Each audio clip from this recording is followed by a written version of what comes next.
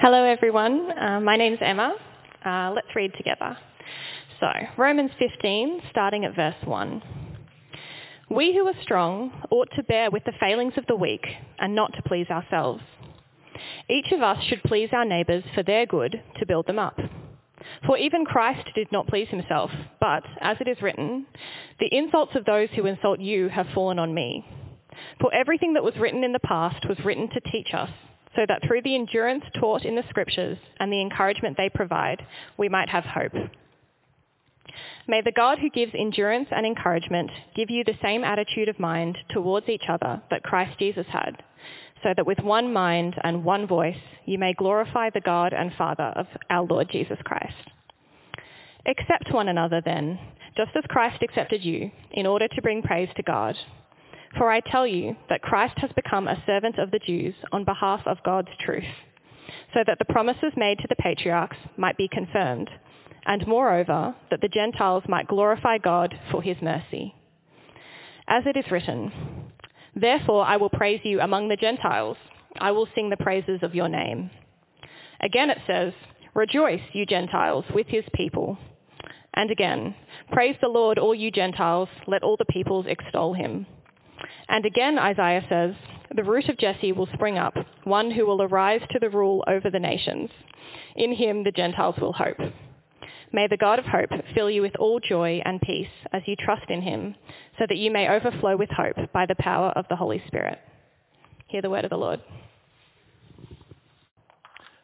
G'day everyone, it's good to see you this afternoon. Please keep that passage open so you've got it in front of you. You'll notice on the back that Romans 14 is printed. That's what we looked at last week.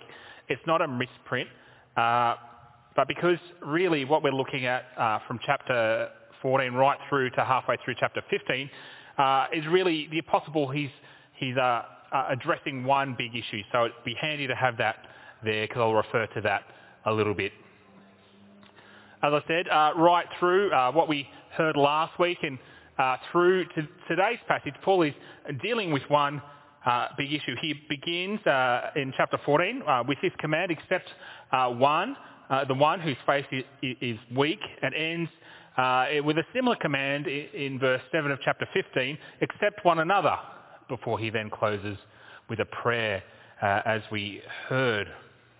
And one of the great theological truths that kind of underlie this whole argument here is God's big plan for the world, his great gospel global plan. I see God's purposes are much bigger than you or me. They're cosmic, they're global. His plan is for a redeemed humanity and a redeemed creation. And that plan was accomplished and fulfilled in the Lord Jesus Christ. One global family, liberated by the blood of Christ, born of God's mercy and grace and living under his lordship. Have a look at verse 8. For I tell you that Christ has become a servant of the Jews on behalf of God's truth, so that the promises made to the patriarchs might be confirmed, and moreover, that the Gentiles might glorify God for his mercy. In verse 12, the root of Jesse will spring up. That's Jesus the Messiah, who will arise to rule over the nations. In him the Gentiles will hope. And God's great global gospel plan that's promised here in the quotes from the Psalms, the law and the prophets, and fulfilled in Christ, it has implications for life in the local church. Verse 5. May the God who gives endurance and encouragement give you the same attitude of mind toward each other that Christ Jesus had. Why? Well, verse 6. So that with one mind and one voice you may glorify the God and Father of our Lord Jesus Christ. Can you see the implications that God's big plan has for life here in the local church? It's unity, isn't it? God's great global gospel plan means each church community should be a united community glorifying God together. One of the most thrilling and attractive implications, I think, of the cross is the formation, the establishment of these kinds of communities. God has signed all of us for community. It's a creation gift. And one of the most tragic and destructive consequences of sin is when our communities break down. It happened in the garden when the man and the woman turned away from each other and they turned away from God. And our human communities ever since have been fraught. And one of the great challenges to unity in any community, really, in our fraught and sinful state is how we deal with differences and disagreement. It's a challenge for all communities. It's a challenge for God's communities. And it's a challenge for us here as well. You see, in the gospel, we find a vision for real community. It's a community based on God's mercy and his grace.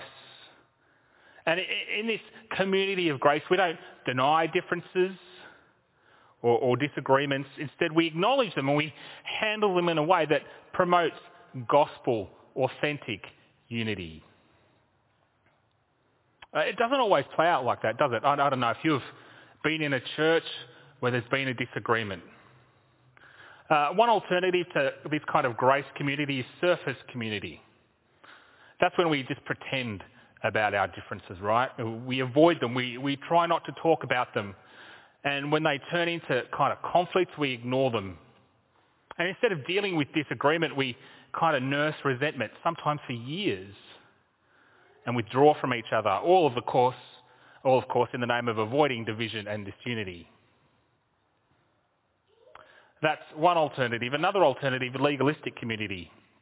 In that community, we have like a set of rules, and they often go beyond the gospel, and you need to follow them if you're going to be accepted. It squeezes people into the same values and behaviour, the same theological positions, the same political views. Legalistic communities, they demand conformity, and if you don't conform, well, you're not accepted. And neither of these surface community or legalistic community is authentic community. They don't promote gospel unity and community. Grace is the only way. Well, this authentic gospel unity and community, that was under severe pressure in Rome. And this issue concerned the Apostle Paul greatly, so much so that he spends a chapter and a half addressing it.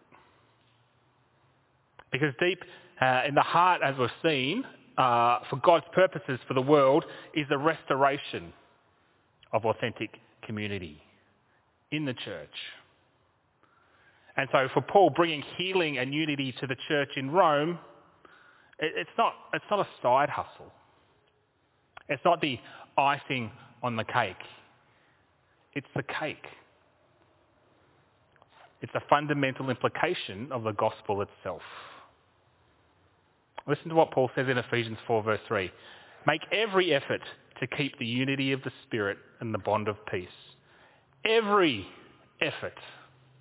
Every effort. And this is the kind of the pressing issue here in Romans 14 and 15. We began looking at it last week. The situation in the Roman church, it's tense, right? It's tense. Gentile Christians, the church is made up of Gentile Christians and Jewish Christians, and Gentile Christians, well, they've rightly understood the gospel. They know that they're free to eat meat even when it's been prepared using pagan rituals. They know they're not bound by the old covenant as law anymore. They know that. They've grasped the freedom that they have in the gospel, and that's a good thing. That's a right thing. That's not the problem. The problem is they're insisting that their Jewish brothers and sisters in Christ, they do the same. They're insisting that they ditch the Sabbath. They're insisting that they eat meat, even though their consciences haven't caught up yet. Even though that for them eating meat would be a sin, even though for them it would cause them to stumble, as Paul says, and to fall. Can you kind of see what the Gentile Christians have done? They've used their freedom to make another legalistic community. They're saying, we have freedom in Christ, but you have to think like me. You have to act like me. It's just a new form of legalism.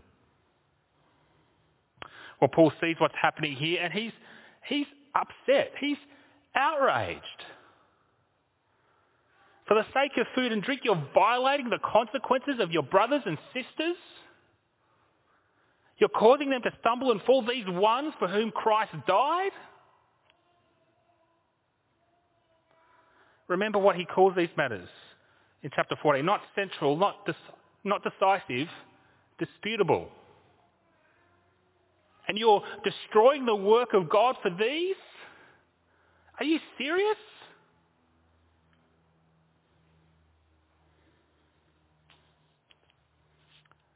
Chapter 15 is really kind of the end point of his argument. Here he says, this is how you should act. This is what unity in grace-filled community looks like. This is who you're meant to be. Verse 1, Paul says, in grace-filled community, the strong, they should bear with the weak. We who are strong ought to bear with the failings of the weak and not to please ourselves. Each of us should please our neighbours for their good, to build them up.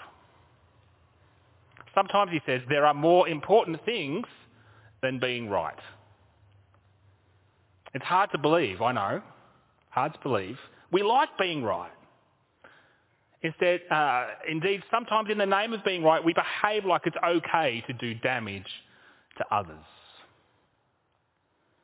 But as it turns out, well, sometimes being right isn't that important. Now, Paul is clear on who is right. He's not pretending they're not right. He identifies with the strong. He's 100% on board with the theology of the strong. It's just that on some issues, community is more important than being correct and asserting your correctness over others. Some issues are not worth causing division and damage over. Now, it's important not to mishear this. It's important to really hear what he is saying and what he's not saying. On the one hand, when what is at stake is the gospel or behaviour that necessarily flows from the gospel, right theology and conduct is worth insisting on, even if it causes division and conflict. Here's an example. Paul's letter to the Galatians, he says in 1, 8-9, if anybody preaches a different gospel, let them be under God's curse, literally be eternally condemned, cut off. Let them go to hell. He's pretty serious when the gospel is concerned. He's ferocious in defending the gospel. Another example from 1 Corinthians. When someone's sin is grievous and they are thoroughly and proudly unrepentant, Paul's clear. The sexually immoral, the slanderers, the greedy, he says, they will not inherit the kingdom of God. And in chapter 5 he says, don't associate with these people, in the hope, of course, that they will come to repentance. Paul's not a relativist. He won't tolerate everything and anything in God's church. On the other hand, it's just not the case that in every disagreement and difference that the gospel and the behaviour that flows from the gospel is at stake. And this issue here, it's not worth breaking community over. We must be very careful about what issues we break unity and threaten community over. Make every effort to keep the unity of the Spirit in the bond of peace. Every effort.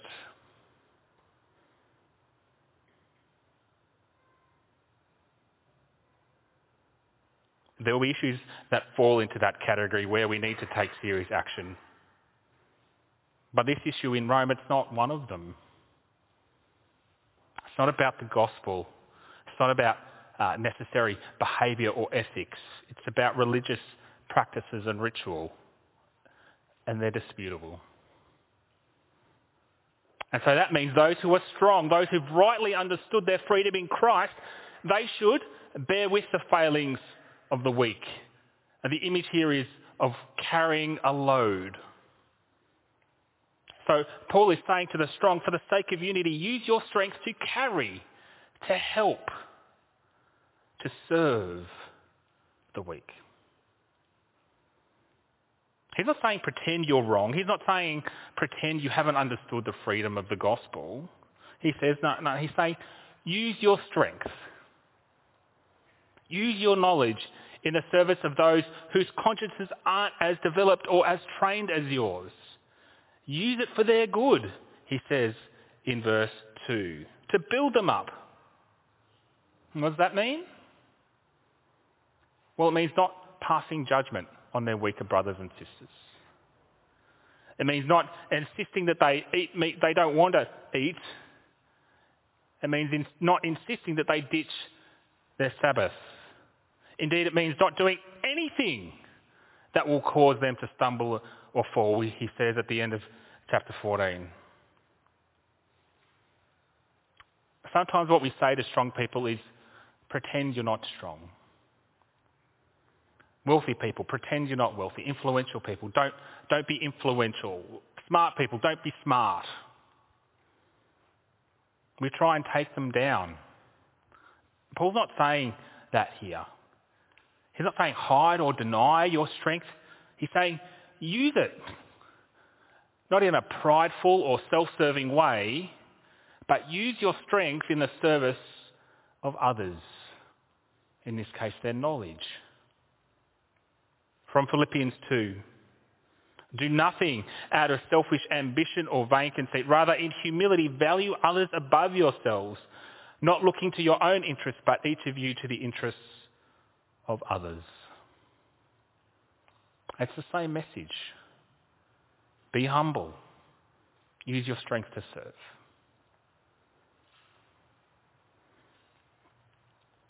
Well, here Paul is very clear on who is strong and who is weak. But that won't always be easy to work out in our situations. We don't have an apostle of Christ to tell us. And actually, when I'm in disagreements about the Christian life, I usually think I'm the strong one, right? When we're in an argument, we think we're right. But the point of this passage isn't to work out who is strong or who is weak in our different situations. The point is, serve. How might I use my knowledge, my strength to serve and please others? How do I love and build up the other person? So often that's not the way that we come to disagreements. But that's what we're called to do. To come to them for the other person's good, not to win, to judge or to crush the other person, but to love them. If you're further along in your faith, that's a strength. If you have maturity, if you have wisdom, that's a strength. Use it to serve those who you think maybe are caught up on some things that are a bit peripheral. Use it to serve those who might be struggling in sin. Not to crush, but to serve. Real strength, real maturity is not meant to puff up. It's not meant to be used to belittle or to patronise people. Real strength is to be held in humility and service. Because in a grace-filled community, the strong bear with and they carry the weak. And verse 7, in grace-filled community, we all accept one another. This is the apostle's last command in this whole section, and it's really the climax of his argument. Brothers and sisters in Rome, whoever you are, whether you're a Jew or a Gentile, whatever your backgrounds or beliefs, whatever your practices are, whatever it is you eat or don't eat, accept one another. Not just smiling thinly or exchanging pleasantries. Genuinely accept and welcome. Allow the other person into your presence, into your life, into your care, into your concern, into your love.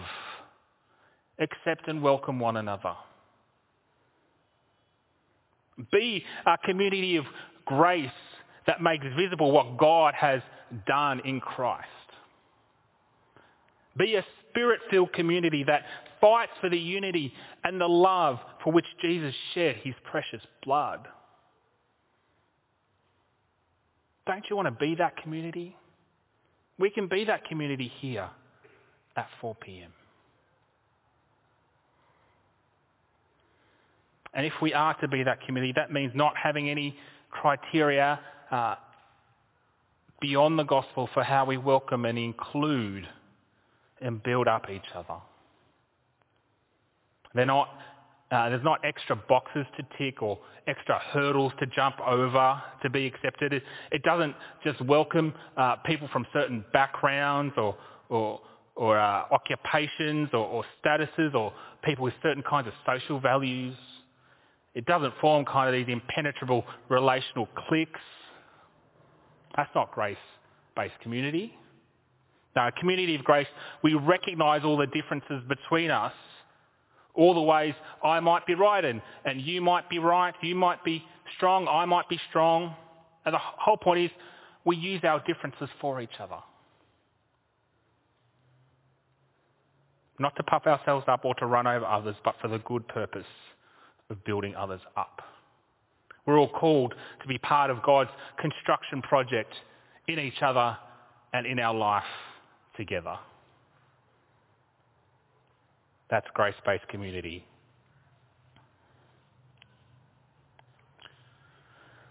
Notice also how the Apostle Paul, how he kind of grounds these instructions. We use our strengths not to please ourselves, but to please and build up others. Why verse 3? Because Christ did not please himself. We ought to accept one another. Why verse 7? Because Christ, the one who became a servant, has accepted you. That's why. He accepted you in your weakness, accepted you at your worst. Jesus is our servant and our Lord. And as a humble servant, he's our great example. Verse 5, have the same attitude of mind toward each other that Christ Jesus had. Christ, he was in very nature God. Yet he took the nature of a servant. Imitate him. Imitate the one who humbled himself, who became obedient to even death on a cross. Imitate him. In the Garden of Gethsemane, sweat falling like drops of blood to the ground, he prayed, Father, if you are willing, take this cup from me. Yet not my will, Father, but yours be done. His aim wasn't to please himself. His aim was to serve and to give his life as a ransom for many. Have that same attitude. By the Holy Spirit, we're all being conformed to the image of Christ, conformed into his servants, conformed to carry each other as he has carried us. And at the cross, that's exactly what he did. He carried us. In his strength, he bore our weakness. By his forsakenness, we were accepted by God. And because of his shed blood, we can be those who carry each other, who build each other up, who accept each other as we strive together for gospel unity.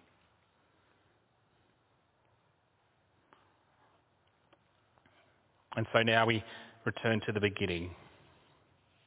God's great global gospel plan. At the heart of God's plan is the restoration of real community. And so Paul's earnest desire, his gospel passion, is that believers in Rome live in unity with one another. But that unity isn't the end game.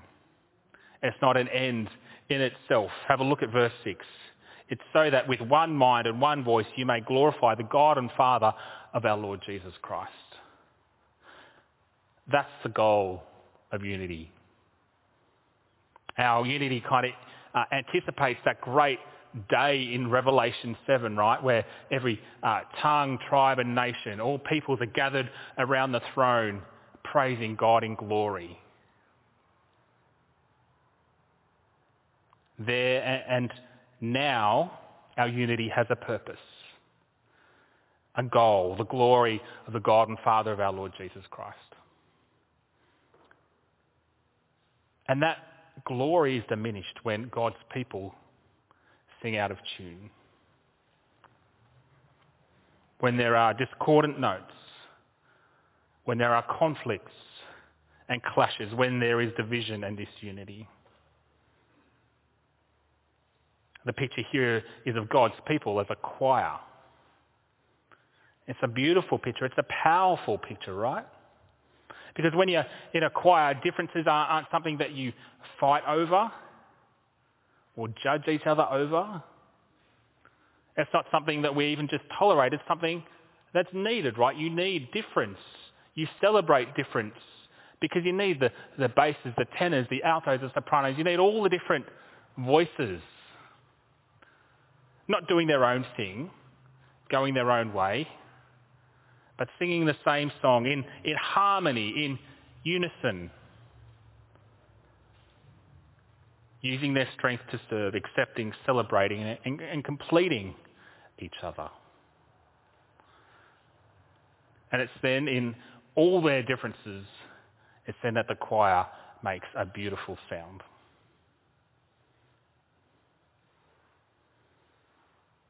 Well, how about us? What will be the challenge to unity here? It probably won't be food and drink, maybe the type of coffee we buy, or Sabbath days. What might they be? Different ideas on the role of gender in ministry. Different ideas on how we should act on issues of social justice. Different ideas on how we should respond to the conflicts in the wider Anglican Church and the related theological issues. And the fault lines of our culture around us, wealth, status, power, politics, they're going to find their way into the church. That it just happens in every church, right? A girl in my daughter's class said they could never be friends, maybe never even speak to a white, liberal voting, middle-aged Christian male. It's a school in the inner north, so that kind of gives you some context. But do you reckon there could be a Christian version of that in the church?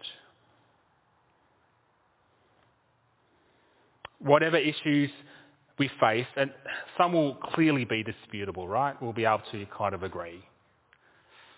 Others, well, they'll be clearly central to the gospel. Others, well, they're going to be much harder to figure out. The good news is I'm not proposing that we stop and we try and work them all out today. But as we approach each issue, we have a wonderful opportunity. We have a wonderful opportunity to come together as one united, grace-filled community. We have the wonderful opportunity to do that across all our differences, whether they're significant or not. We have the wonderful opportunity to see that even our significant differences are relativized by the blood of the Lord Jesus Christ. And we have the wonderful opportunity to use our differences, our strengths, to serve, to build, to accept one another as Christ has accepted us, and so that with one voice we may glorify the God and Father of the Lord Jesus Christ.